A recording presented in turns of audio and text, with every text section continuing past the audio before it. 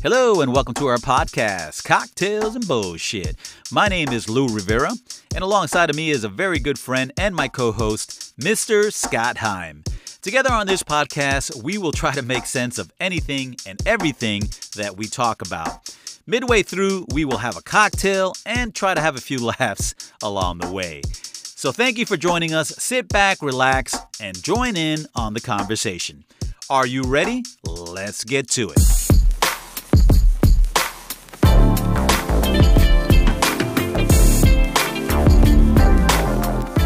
Hello and welcome back to our podcast, Cocktails and Bullshit. My name is Lou Rivera, along with my co-host, Scott Heim. Hey, I want to take a moment to apologize. We were not able to get a podcast out last week. Everything was against us, including Hurricane Ian, which we'll talk about in this podcast. So we got a lot to talk about. Let's dive right into it. Mr. Scott Heim, how are you doing, bud? Lou Rivera, I'm doing fantastic, my brother. We are rolling into the fall, man. It's officially fall up here in Ohio, and the leaves are turning. The colors look great. The cool evenings are rocking, and I'm excited to be back here with you and the podcast world talking about some fun shit today. I can't wait, man. Man, I feel the same way. I was just thinking about that we missed last week, and it felt like eternity. I'm glad to be back on here and talking to you, man, and there's so much going on right now, and we never run out of stuff to talk about. But we had just left Mississippi, and we are in Texas now. Marshall, Texas, a small town of Marshall, Texas. Man, you got out of there just in time, my brother. You weren't in the eye of it over there in Mississippi, but I'm sure, we got some up here, and I was over visiting my daughter last week in Pittsburgh and got some of the outer bands of that blowback from that hurricane. It was just kind of dreary, rainy. I'm sure, obviously nothing like the folks in Florida, and we'll talk about that. But I bet you would have saw a little bit of that over towards Mississippi way. So it was time to move west for you. Yeah, a lot of people were concerned, but we did not see anything, and we just moved out west, and we're here, and we're loving Texas. This small town of Marshall, Texas, is really cool. We went downtown for a little bit and checked it out, and the campground that we're in, it's not that nice. It's always not glorious living this type of lifestyle. I've got to say, we've got everything we need. We've got electricity. We've got water. We got good Wi-Fi, so I'm not complaining. We've got a good spot, and we're going to be here for another, I think, 3 or 4 weeks, and then we're going to head out west and maybe hit Abilene, Texas, and maybe we're going to stay there for the winter. Who knows? Yeah, man, that is kind of one of the deals at campgrounds, isn't it, man? Your first time there, when we stay at one for the first time, and like you said, there's not anything you can't live with for a little while. But when we stay at one the first time, we walk around, we take the map they give you, we check off all the good sites. So if we come back to it, we got a decoder ring for, okay, we can stay at this one, but it needs to be at these locations, kind of a deal. A little harder for you guys being on the road. Yeah, you never know what you're going to run into. We created a list, and we go by that list every time we call the next campground. And you think you got everything, but in this particular campground, we cannot receive mail or any shipments. So we would have to go to a UPS store and receive mail or orders that we put in, like, say, Amazon. And they charge you $5 per box. For every box you receive in there, they charge you $5. So we got to be really careful on what we order and see if we can get it all in one box. Holy smokes, man. That's crazy. I mean, that's just like how we talked on the last podcast. That's how we live our life now on Amazon. So that throws a wrinkle in it. I don't know enough about it, but I feel like Whole Foods, maybe you can get stuff delivered. I don't know if they charge that fee or not, or if you got one near you, but I'm sure you're on to all the different ways you can get shit if the campsite turns you down like that. That's crazy. Yeah, I never thought of that. I'll have to check into that. I don't think they have a Whole Foods here. It's crazy because this little town has everything. It's got Target, Walmart. I mean, they even have a Schlotzsky's. I don't know if you ever heard of Schlotzsky's, but they make the best sandwiches. There's something about their bread that's super delicious. Dude, I'm a tuna salad. I love me some good tuna salad. And I know nobody on the planet eats a tuna salad sandwich anymore, but I go to Subway, I get tuna salad. I go to Schlotzsky's, they make an amazing tuna salad there, man. Same way Panera, tuna salad. I'm keeping tuna salad in business. Schlotzsky's is the best of those of tuna salad, just so you know. Yeah, I love their products. You don't see too many of them. And this one here, it was a new one. So it looked very different from the ones that I'm used to seeing. But just as well, man, the food was fantastic.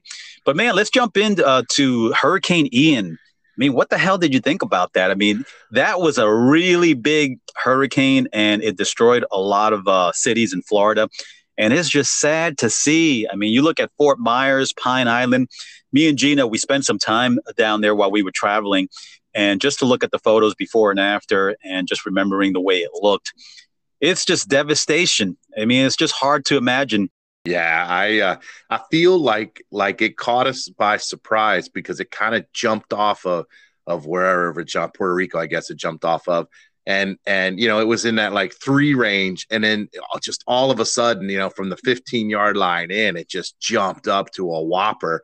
And we, and it happened in a very tight window. Normally folks are pretty good at kind of battening down the hatches, and it just seems like that one caught everybody by surprise and was just super powerful. I don't want to say unexpectedly, but like just wham, boom, bam, it got on everybody. And it is so sad to see down there, man. And my brother has a house down in Naples, and miracle of miracles, man, not an ounce of water in his house. Everything was fine. But there was about a 3-day window because he's up in Indiana. He has a house in Indianapolis, which he is his primary house. And then he goes down to Naples, and he's got a whole setup in Naples so he can kind of see everything remotely, but not when the power was out. So he was dependent upon some neighbors, and then the power finally came back up, and he could get all his visuals, with his cameras and everything he's got going down there, and he's got water sensors everywhere. And he got lucky, man. He was one of the lucky ones that didn't have an issue. It looks horrible down there. Yeah, they thought it was going to hit Tampa, and they were preparing for that, and then it kind of shifted down to Fort Myers. And I don't know about you. I mean, I've seen all the houses and the RVs and boats and cars. Why do people not move their items, those big items, right? You have an RV, you got a boat, car. Why can't you move that out of the storm just to be safe? It's only a couple hours away. Take it up there. When the storm passes, you can come on back. But it just seems like everything is left down there, and it just causes chaos. Yeah, it certainly does seem the case. I was listening to somebody that was doing a YouTube or something on preparedness, and they were saying, watch your neighbors. And the person interviewing them said, what do you mean watch your neighbors? And she said, well, your neighbors that have been there a long time, they generally know like what to do and how to do it. And if you see them getting the hell out of there, they know, get the hell out of there. They've been through several of them. If your neighbors haven't been around that long and they're not sure, I mean, don't follow those folks. Find out who's been in that area for 10, 15, 20 years, and they got a pretty good sense of what to look out for and how to do it.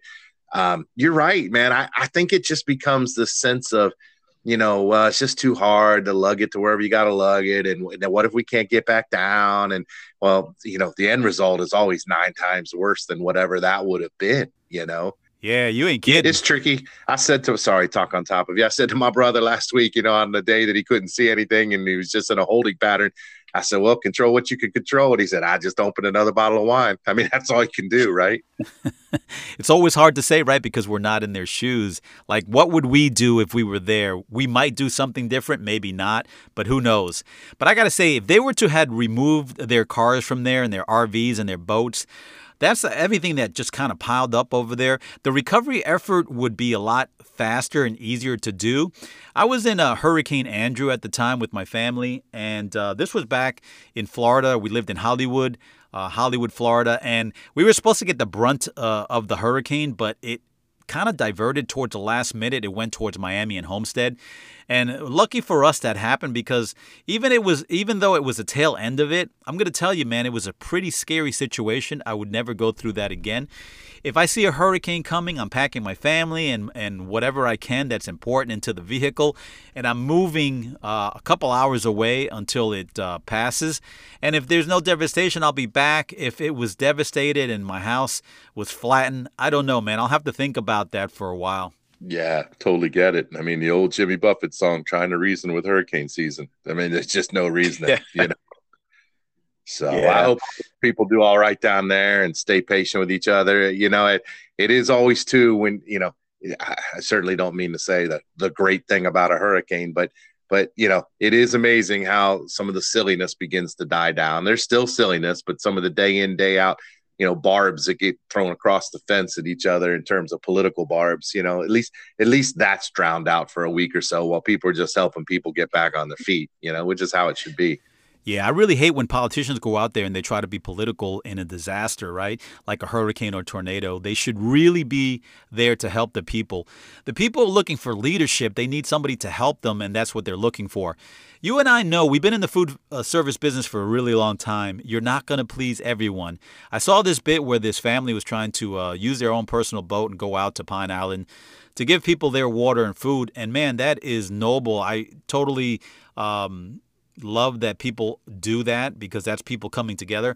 But they were complaining because DeSantis was out there and there was a lot of reporters and they felt that he was getting in the way and just doing a photo op.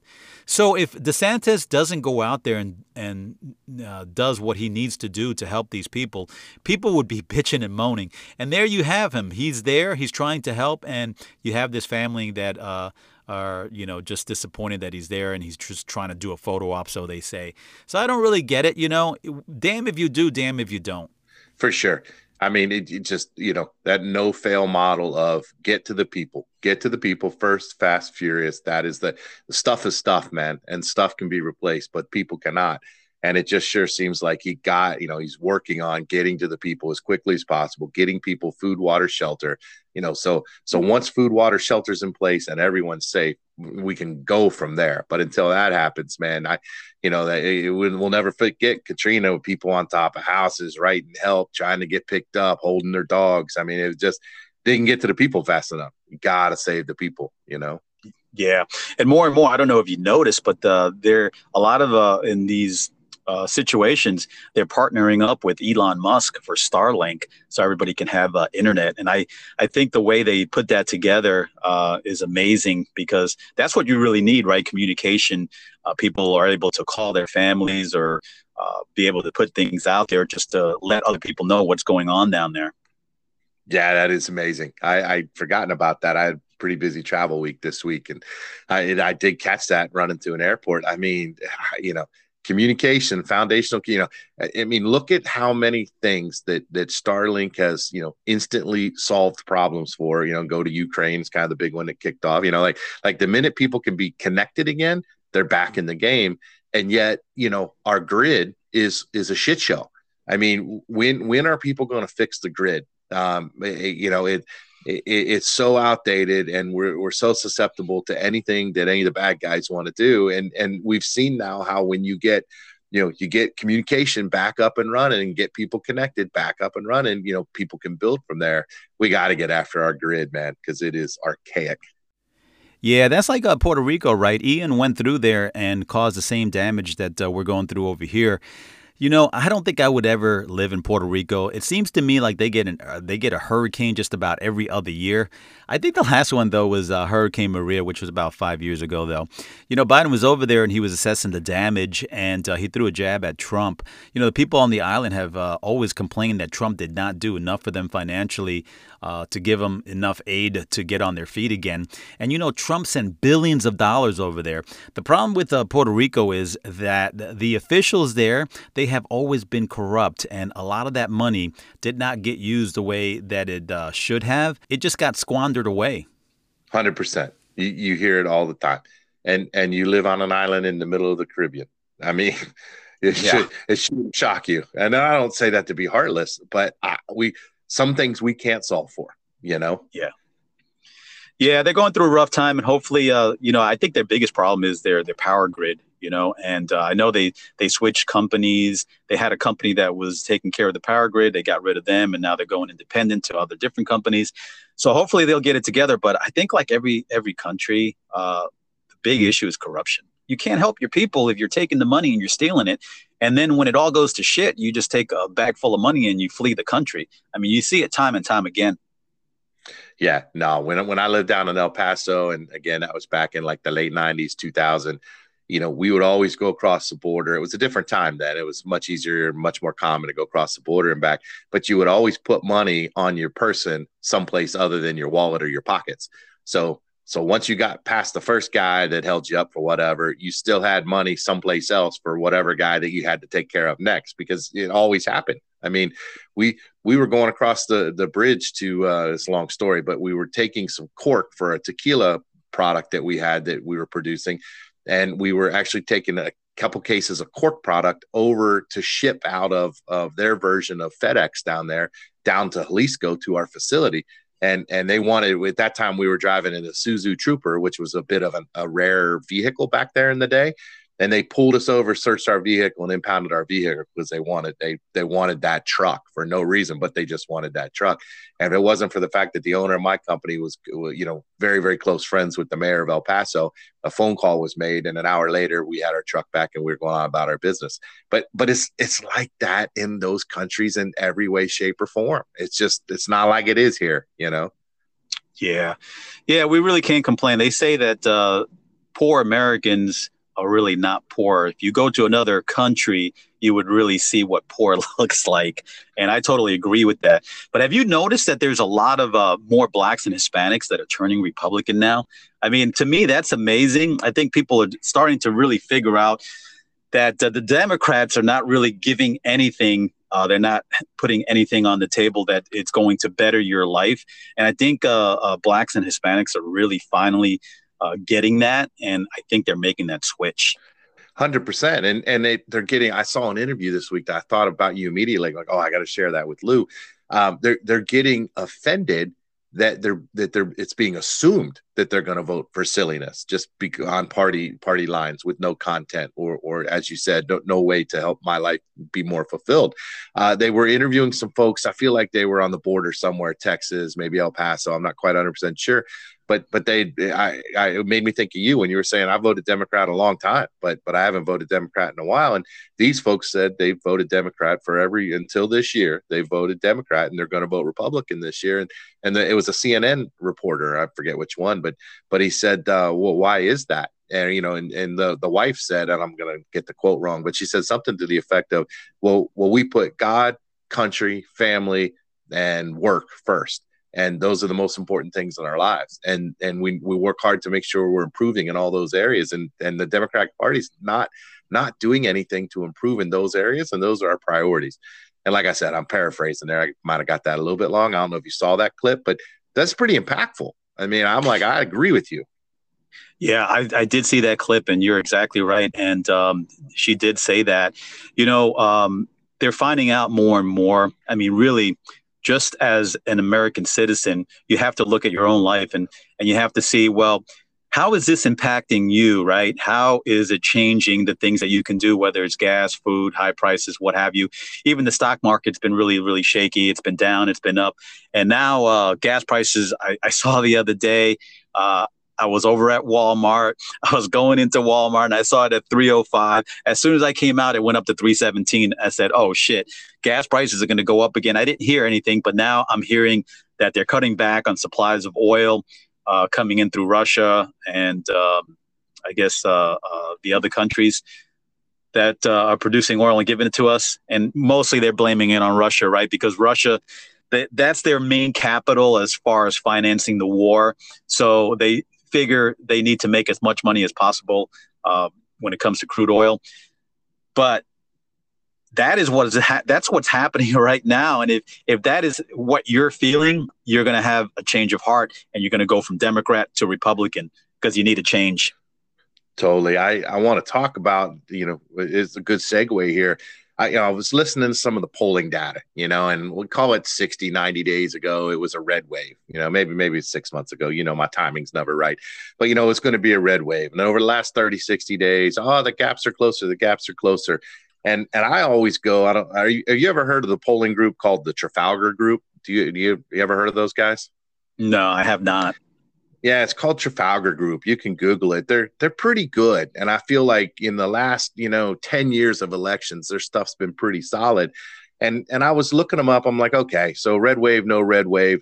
Let's see what Trafalgar Group says. And I looked at a couple of close ones, like the Arizona Senate, and this is a week old data. Mark Kelly, 46.5%, and looks like I'm not going to get the name wrong here because I can't read my own handwriting, but the Republican candidate, I want to say Masters, maybe 45%. All to say that's close. I looked at Fetterman and Oz out there in Pennsylvania. They're pretty tight at like 47, 46. And Herschel Walker, Warnock, and Georgia's pretty tight, 47, 46 and a bit. So, look at Trafalgar Group, they're all pretty tight. But in digging through that, I got to thinking, and I guess I'm asking a question here. How good is the polling data anymore? I mean, I've never been polled in my life. If someone came up to me at the airport and was conducting a poll or wherever I'm at, I don't know I'd share. I mean, I don't know. I'd say I'm a Republican. I'm conservative values. I mean, I would say something, but I don't know, man. I don't know if Joe Public anymore is real interested in sharing with all the craziness that goes on in the world of who they're going to vote for. I'm almost feeling like back in the day with like my parents' era, like you never shared who you voted for. That was always like top secret information in my parents' generation. Maybe they had it figured out back then. I don't know. What do you think? Yeah, I agree with you, and I hear what you're saying.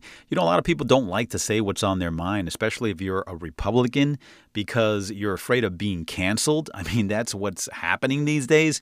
If you're in a workplace, you don't really want to speak your mind if you're a Republican because you don't even know if your boss is a Democrat, and maybe that can cause some issues for you. For me personally, a lot of people on social media always say, hey, man, I like the things that you say, and I wish I can say the same things. And I think that's just the fear of being canceled, right? Because if somebody sees them on social media, they report them or what have you. I mean, it's gone bonkers. I don't really consider myself working anyways. But personally, for me, I don't really give a shit what people think. I pick up these odd end jobs here while we're on the road, and that's not a career job for me. So maybe I don't really think of it that way, and I'm not really afraid that I'm going to lose a job that I really, really need. Yeah, for sure.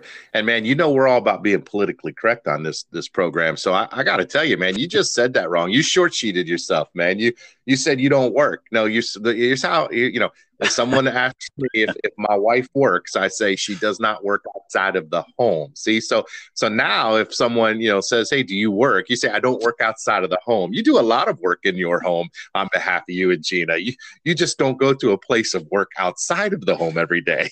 So Gina provides that for you all. Yeah, true that. So let me reframe that. I don't bring in an income. When I was younger, I really wanted to just make $1 million like tomorrow. And as I gotten older, I realized that money just isn't everything. I'd rather have more time than money. I posted something like this out on Facebook, and somebody came back and said, well, money does help. Yeah, money does help to a certain extent. But if you got cancer or if you're dying, money's not going to save you. I mean, look at Steve Jobs. Yeah, no, you're dead right. I mean, we talk about it about every episode. I mean, you have great balance. You help me have better balance. The people around me work tirelessly to help me have better balance. I'm not good at I am addicted to work. I like work. I enjoy work. I've been lucky enough. My dad said, if you enjoy what you do, you never work a day in your life. And that's how my entire career has been. So for me, it's fun. But I do get to a place where I'm overdoing it and I'm stressing too hard and all. And you're right. It's not worth it. There's no amount. And as I get older, I'm starting to slow down a little bit. So I'm with you, brother. I'm with you. But you work, man. I don't want you short sheeting yourself. You work hard. I know you do. It's a mind fuck. If you start thinking about it, it's just way too much into your thoughts. Think about it. Everything that we say and everything that we do in 100 years, it's not going to mean anything, right? We're just trying to make it from A to Z. That's our only goal in life. That's a fact. And that is why we call the show Cocktails and Bullshit, because we got both going on big time, my friend. Cocktails and bullshit. All right. So, Scott, it's about halfway through the podcast. Let's go ahead and take a short break. And then when we get back, we can talk about a cocktail. We're actually not going to have one today because it's like 11:30 a.m. my time, 12:30 p.m. your time, just a bit early to start drinking. But we can definitely talk about one. So, guys, stay tuned. We'll be right back.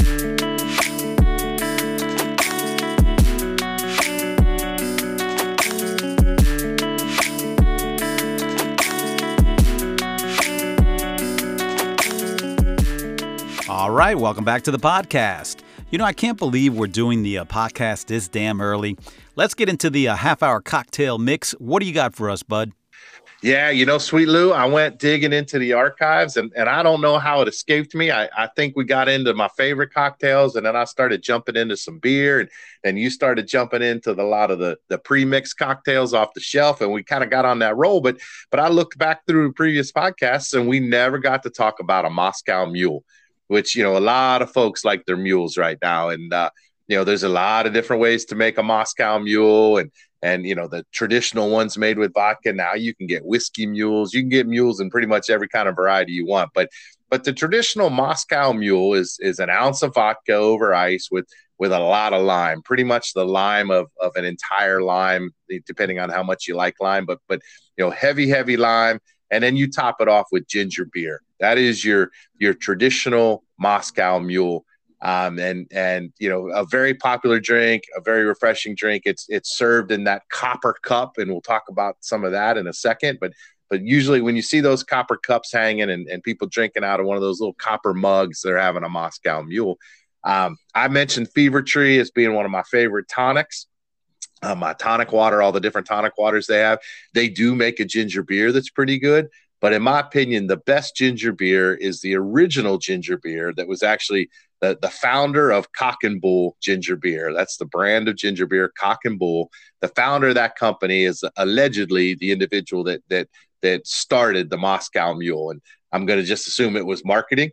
He created a little marketing to go with the product that he made, his ginger beer. And I don't know what it is. I've seen and tasted a lot of different ginger beers, but that Cock and Bull is really good. And doing a little research on it, the Moscow is the vodka part. The traditional Moscow Mule is made with vodka, like I said, and that that Russian drink, the old Stolichnaya days, and so that's the Moscow. And I guess the ginger beer gives it a kick, and that's where the Mule came from. So that is allegedly the origin story on the Moscow Mule, and I did a little further research in that, and the copper cup. Now I have no science to back this up because, like we say, it's cocktails and bullshit. So this is heavily based on the bullshit side. But a little research says that copper is scientifically better to conduct cold. So that's why the originator from the Cock and Bull ginger beer company made his first Moscow Mule in a copper mug because it conducts cold better and makes for a colder drink, keeps it cold longer. Being the marketing guy that I am, I'm just going to say that is all bullshit and it's 100% marketing because when you see one of those copper mugs at the bar, you're like, oh, I think I have a Moscow Mule. So there's no doubt as soon as you see them hanging, you're thinking, oh, they make Moscow Mules here. So that's just good marketing. That's a good trigger device. And I think that's where that all came from. So if you're looking for something interesting to make, give a Moscow Mule a try. Like I said, a little vodka, bunch of lime, top it off with ginger beer. Try all the different ginger beers. You might have a different taste. You might like them all a little bit different, but I think that Cock and Bull is pretty good. Hell yeah, I love myself a good Moscow Mule. When you're at a bar, someone is getting that when you see that copper cup, it's a Moscow Mule. Some are better than others, depending on the bartender. But I don't really have much to talk about this week that's interesting as far as a cocktail. I have to say a couple weeks ago I had said that I wasn't a beer snob and that any beer would do for me. And I'm going to have to retract that because I kind of finished up that Ice House beer that I had. And it was a struggle, man. The first two I had was really good. It didn't really taste that much of a difference for me, at least. But after that, man, that shit tastes like cack. And, I don't think I'll ever get that again. But I was over at the supermarket, and I did see Tecate beer, which I really don't remember having one. Maybe I have in the Mexican restaurant because not a lot of people sell those. But they had like a 12-pack for $12.99. And I've got the Tecate Light, and I just added a lime to that, and that shit was delicious. I really enjoyed that. So that's just another one to add to the list. Yeah, that Ice House, man, it just, there's something about it. It just starts, one of them's great. Like, a second when you get through, by the third one, you're like, and that Tecate is so good. for me, it's like Modelo. If I see Modelo or Pacifico on tap somewhere, I'm like, oh, you know what? If it's a hot day and you just want that refreshing, good beer, those are my two go-tos. And if I'm in a store, like, not to embarrass myself, but it's cocktails and bullshit, right?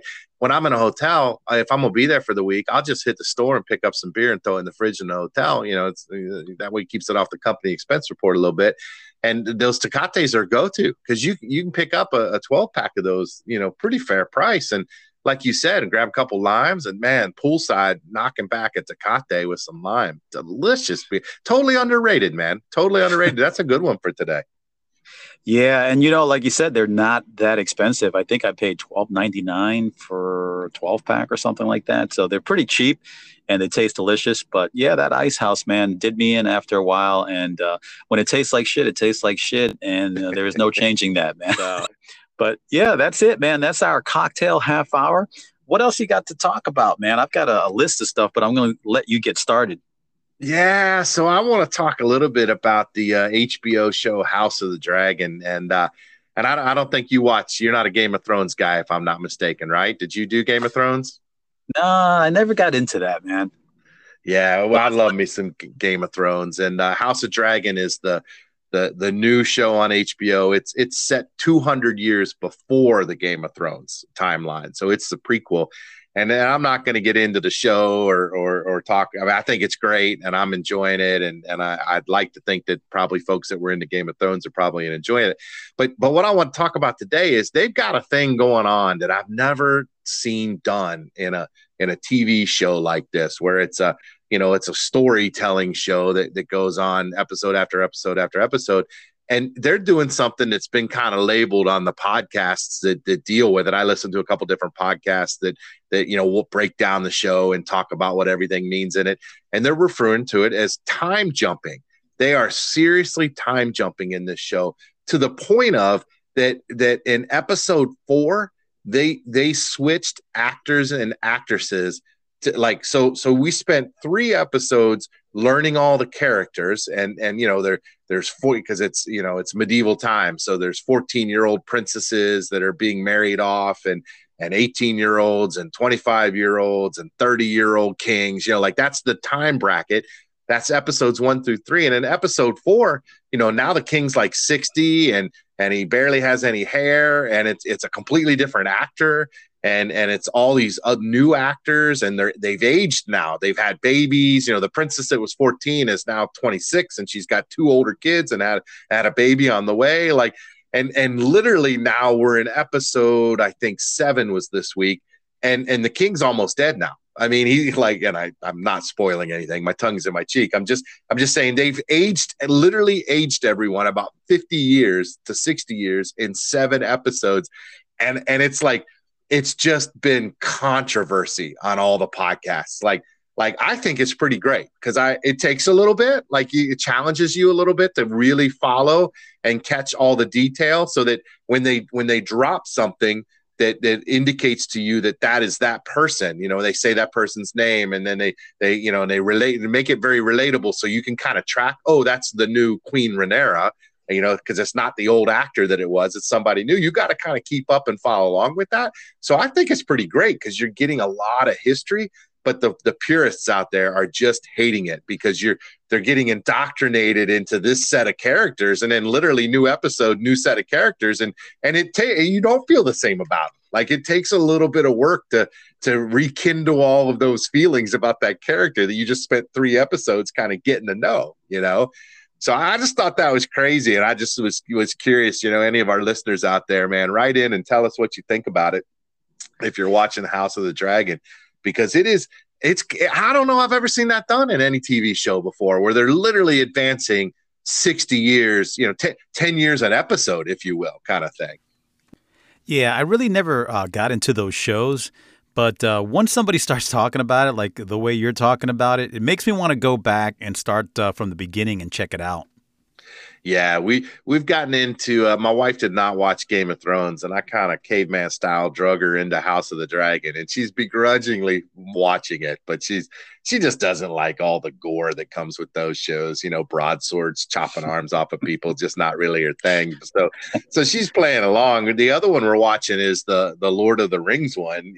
That's on Amazon Prime, and it's a prequel to the Lord of the Rings, and man, it's really good too. I don't want to spoil for anybody, but similarly but different. They're not time jumping, but you got to remember, like, elves live forever, right? So you have all of these characters that you're like, oh, that's that guy in Lord of the Rings, but now it's like 100 years earlier, and he's this young guy because the elves live forever. So similarly but different. It takes a little bit of adjustment to track on that one as well, but the writing's good and it's moving at a good pace. So me, man, I'm a TV junkie, and there's a couple of really good podcasts out there that go with these shows. And if you've never watched a TV show and then listened to a weekly podcast where they break it all down, I'm addicted to it, man. With much airplane time and sitting in hotel room time as I have, I love a good podcast that breaks down one of my shows. I just can't get enough of it.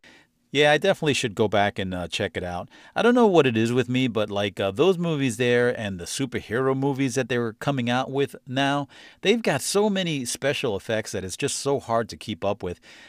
I miss seeing just simple movies with a simple storyline.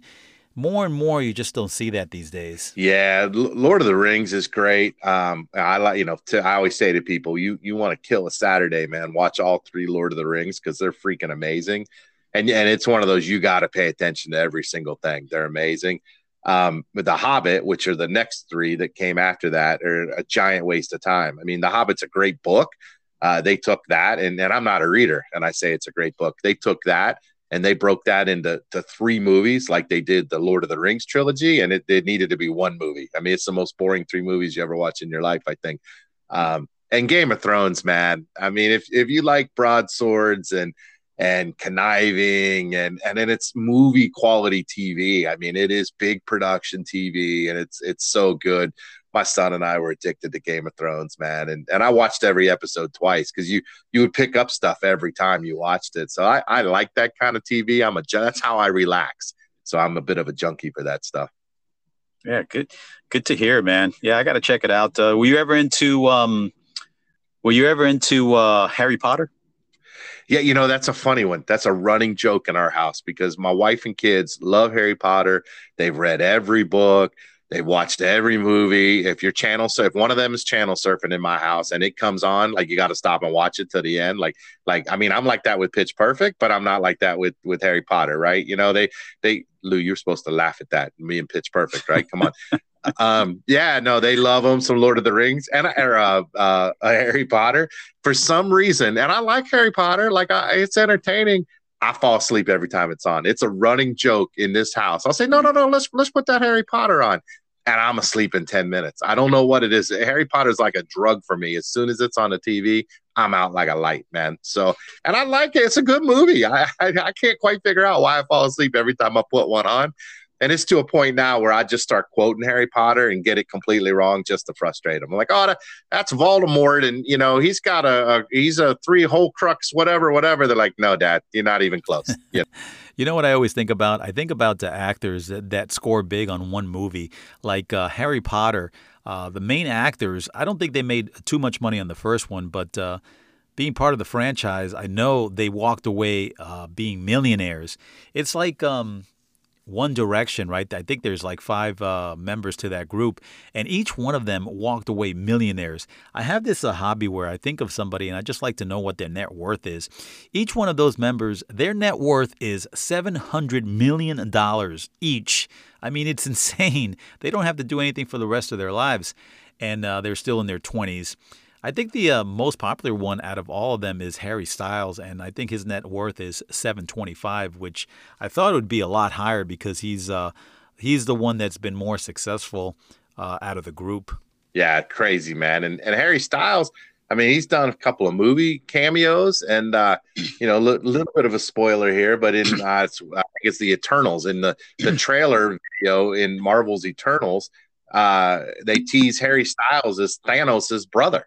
Thanos. I mean, I know you're not a Marvel guy. I mean, Thanos is the man that killed half the population, and Harry Styles is going to be his brother. So, yeah, man, those guys clearly are on a good path, man. It's crazy. Yeah, you think about it. He's only like 25, I think 25. I'm pretty sure it was 25 million ahead of those other guys. So, maybe those guys just aren't doing anything. They're holding on to the money. Harry Styles is out there, so he's got to spend some money. So I don't know. I would think he would be far ahead of the pack in everything that he's done, but that's where he's at.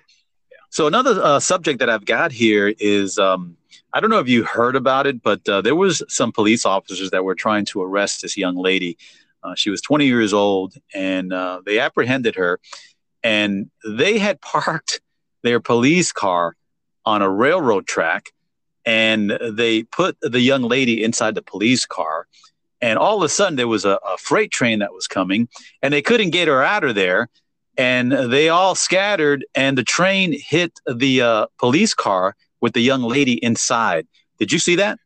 Holy shit, Lou. I did not even see this in all my travels this week. That's crazy. Yeah, that was in northern Colorado. And I'm just thinking to myself, first of all, it's going to be a big lawsuit, and it should be an open and shut case because everything is on video.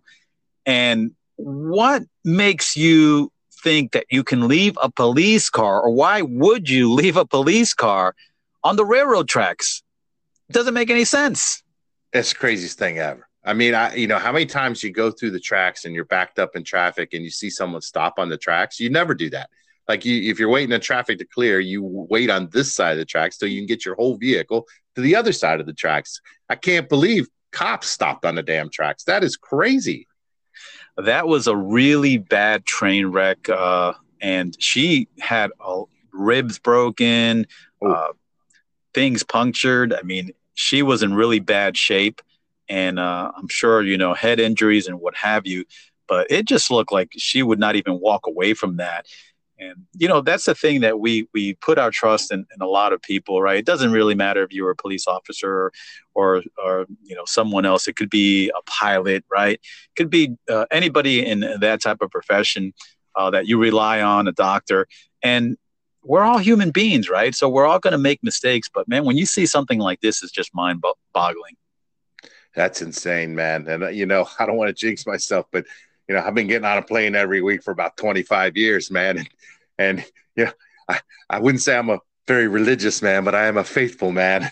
And I check in with that faith every week before that plane takes off and right before she's about to land. I mean, like you're putting some trust in some other folks, and yeah, I'm just, like the old adage, when it's your time, your time. Well, yeah, but what if it's their time, Yeah, you think of the movie Flight, right, with Denzel Washington. He was an alcoholic, right? And it makes you think, well, did they survive that flight because he was under the influence, right? And he was at ease? Or, could have been worse if he was sober. But that movie, that whole scene where the flight was going down and he had to recover and turn the plane upside down and everything, it was really intense. Yeah, let's not talk about plane flights anymore, Lou. We must have another topic to talk about. Wow. All right, hit me up. Yeah. What you got? So, we thought, I'm on the road every week and I'm in the food service business. So a lot of my dinners are sitting at a bar. I'll go into a restaurant and I'll go sit at the bar because I'm by myself and I can watch the sports that's on the TV or whatever and have my dinner. And because of that, I've kind of gotten into the Keno. And I never knew it. I never understood it. And I certainly am no expert as I sit here, but I was talking to some folks, the Keno, it's up on the TV and they draw the numbers and you bet. There's a little machine in the bar and you bet and you pick the numbers and, about every 12 minutes or so, they run a new one. And so you can sit there and you can bet at leisure and your numbers come up, you make a little money, you give your ticket to the bartender, they cash you out kind of thing for folks that have never seen Keno in a bar. We have it here in Ohio. And that's I say to these folks sitting next to me. It's an older couple, and man, they got tickets all over. They got like 8 tickets in front of him and 6 tickets in front of her, and they're watching every screen, and they got to pan out. They're checking everything off, and I finally say, I'm like, so how do you win at this game? Like, I don't know anything about it. And the guy, like dead serious, says, you bet 2 numbers and you bet the booster. I'm like, the booster? He's like, yeah, you'll see a button there for the booster. So you bet your 2 numbers. It costs you put down as much as you want, and it's another $1 more for the booster.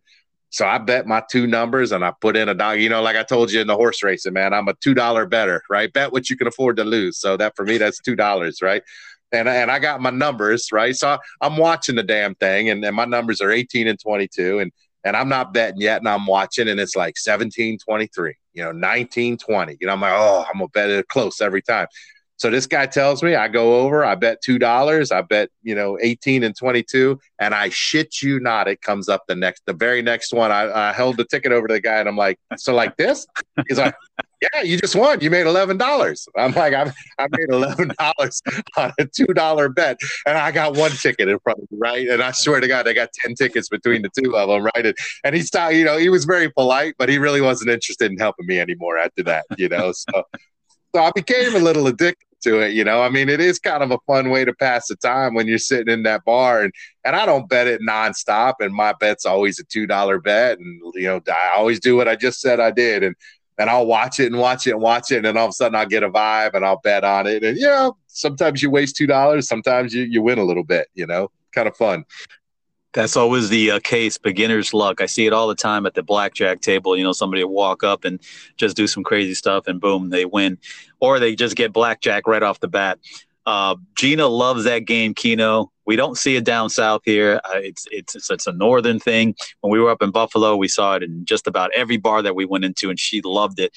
I didn't play that much. To me, it's almost like bingo kind of type of a thing. So those games like that, I just try to leave alone. But Gina loves that game. And, yeah, it's a shame you don't see it down south. Yeah, it's funny. My dad, I've told the story, 90 years old.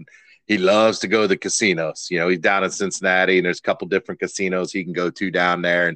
And when my mom was alive, man, it was a regular thing. They'd go to the casinos. And they love to play their slot machines. That's like the thing, right?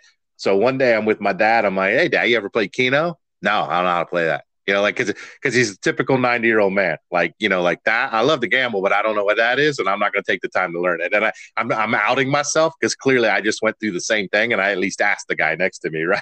So I'm like, oh, Dad, it's easy. Now I'm an expert, right? I'm like, we just bet $2 and we just do a booster and blah blah blah. Blah. We bet some that. Well, then from then it was on like Donkey Kong. He's like, hey, go place this bet for me. Yeah. And my mom's birthday was January 13th, and his birthday is January 31st. So 13/31. That's what he bet. So now when I'm sitting in a restaurant by myself, I'm always, even if I'm not playing, if I see 13/31 come up or if I see 18/22 come up, it's like, oh, damn, my dad was here. We'd be betting, So, yeah. Funny how they get you. Yeah. Anytime you go to a casino, you always have to bet that you're going to lose. And I'm beginning to think more and more that the best shot you got is just to play one of those slot machines and always bet high. So if you do hit, you're going to get a lot of money. And that's probably the only way you're going to ever kind of walk away with a lot of money. Because if you sit at the tables, I mean, it's a 50-50. So if you're putting in, $5 or what have you, and you win, you're going to win $5. So it'll take you a long time to accumulate any kind of money.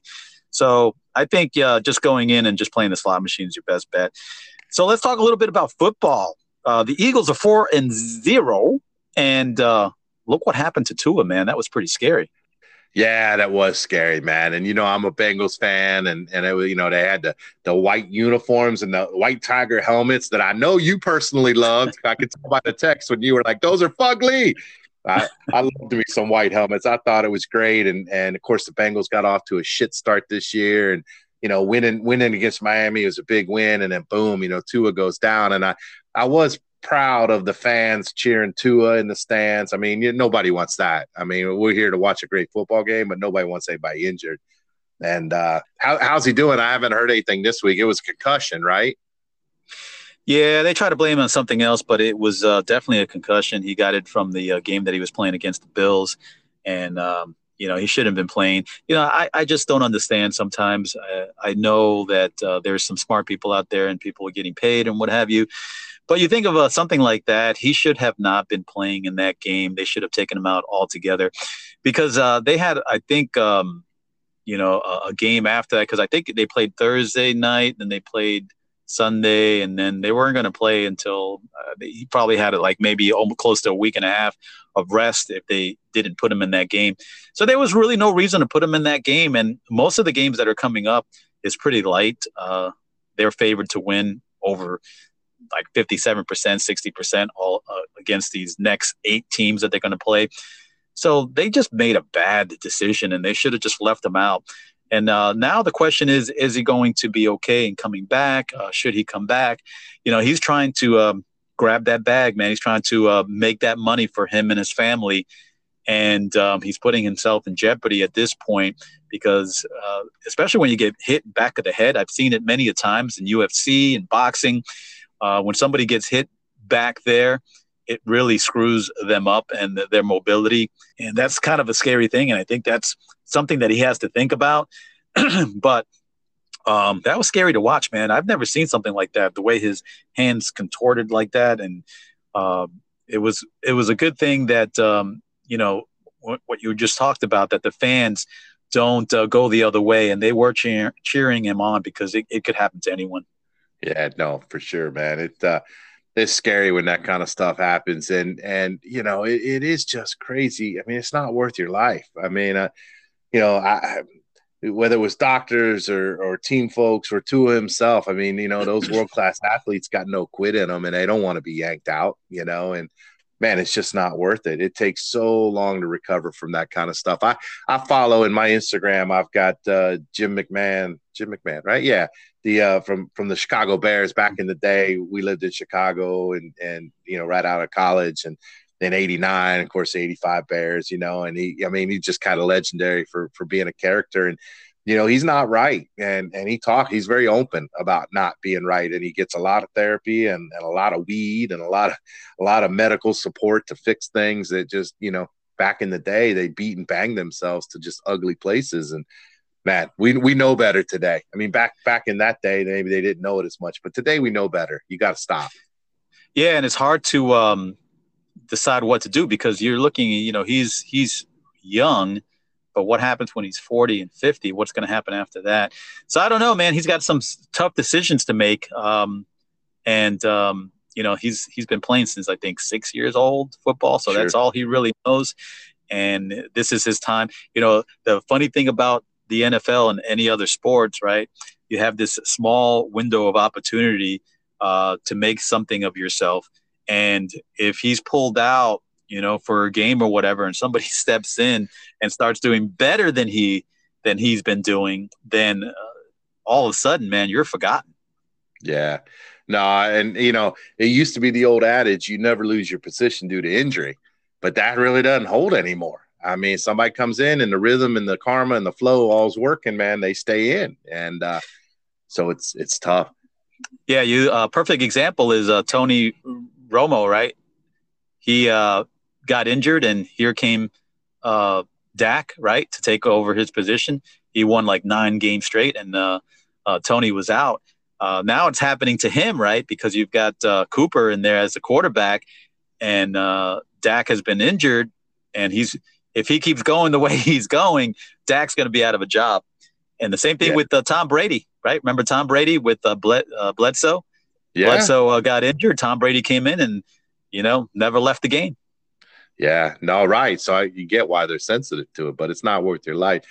Man, I'm stoked. We're going camping this weekend as our final camping of the season where we close down and winterize the camper and put it back in storage. And normally we get a few more weekends in, but we're booked all the rest of August with different trips and stuff we got to do. So we're knocking it down. And we got Saturday night is a little Notre Dame BYU, and it's what they call the Shamrock Series, man. And most Notre Dame fans, certainly this Notre Dame fan, thinks that the Shamrock Series is the stupid gimmick that they ever came up with. It's a total money grab.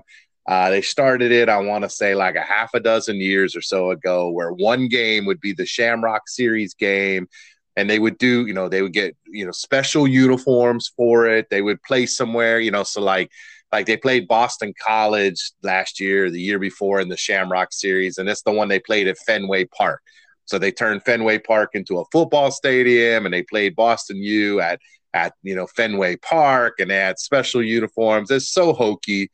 and so not Notre Dame tradition, and it's a total marketing money grab. And I understand all of that, but I'm a diehard Notre Dame fan from yesteryear, so I don't like all the bullshit that goes with it. So this game is somewhere in Vegas. I don't know why. I guess because Utah is close to Vegas, so they agreed to do a game in Vegas. And I've seen a little bit of the uniforms. I'm not impressed with them so far, but nonetheless, we'll get a Notre Dame game Saturday night at the campground, which will be fantastic. And then FC Cincinnati, who just got promoted this season to the MLS, or last season, they got raised up a league to the MLS, to the Premier League, if you will, of the United States, and they're actually really close to making it into the playoffs, and it'll be the first time in franchise history that they made it in the playoffs. And their last game of the season is at 2:30 on Sunday, so Trev and I are going to watch that, and then. My dad just told me yesterday the Bengals are Sunday Night Football this weekend. So I'm going to get me some Bengals Sunday night, man. So it's going to be a great weekend of football and soccer. Well, there you go. There's nothing better than going camping, having some good food, drinking some beer, watching the game. Doesn't get any better, man. It's going to be spectacular, man. Since my wife's not going camping with us and she's going out to take care of Megan, Trevor's camping with me. And so I'm putting on a big pot of chili. Michelle's not a big chili fan, so I said to Trevor, hey, how about we cook a big pot of chili Saturday for the football game? So that'll be cooking in the crock pot all day. We'll be smelling it, working on the camper, cleaning it up for winter. And then boom, hit some beers, hit that chili. Oh, it's going to be fantastic, brother. Oh, man, I know that feeling. I just, as always, I always just get tickled to death, man, that you're able to do that in the middle of nowhere. I think we talked last, and this is one of the issues that we had last week that we weren't able to get a podcast out, is that I was kind of in the middle of nowhere. I went to camping and there was no cell service out there. And, I just kind of took it in, man. It's one of those moments that you just got to get away from being on your phone, social media and everything else, man, and just breathe in some fresh air. So I really enjoyed that. But yeah, man, dude, you have a great weekend and enjoy yourself and enjoy the camping. Yeah, man, we're going to kill it. And, I'll be blowing up your phone with pictures of cocktails and pictures of whatever craziness is going on in the campground. So I'll keep connected to you. Awesome. All right, guys. Well, we're going to end this podcast here. Thank you so much again for always joining in and supporting us. We really do appreciate it. And we'll have another podcast next week. So we'll catch you then. Scott, take care, buddy. Enjoy your weekend and don't work so hard, bud. Hey, man, from your lips to God's ears, buddy. I appreciate you. You have a great weekend, too, and we'll be back next week. All right. Take care, guys. Cheers.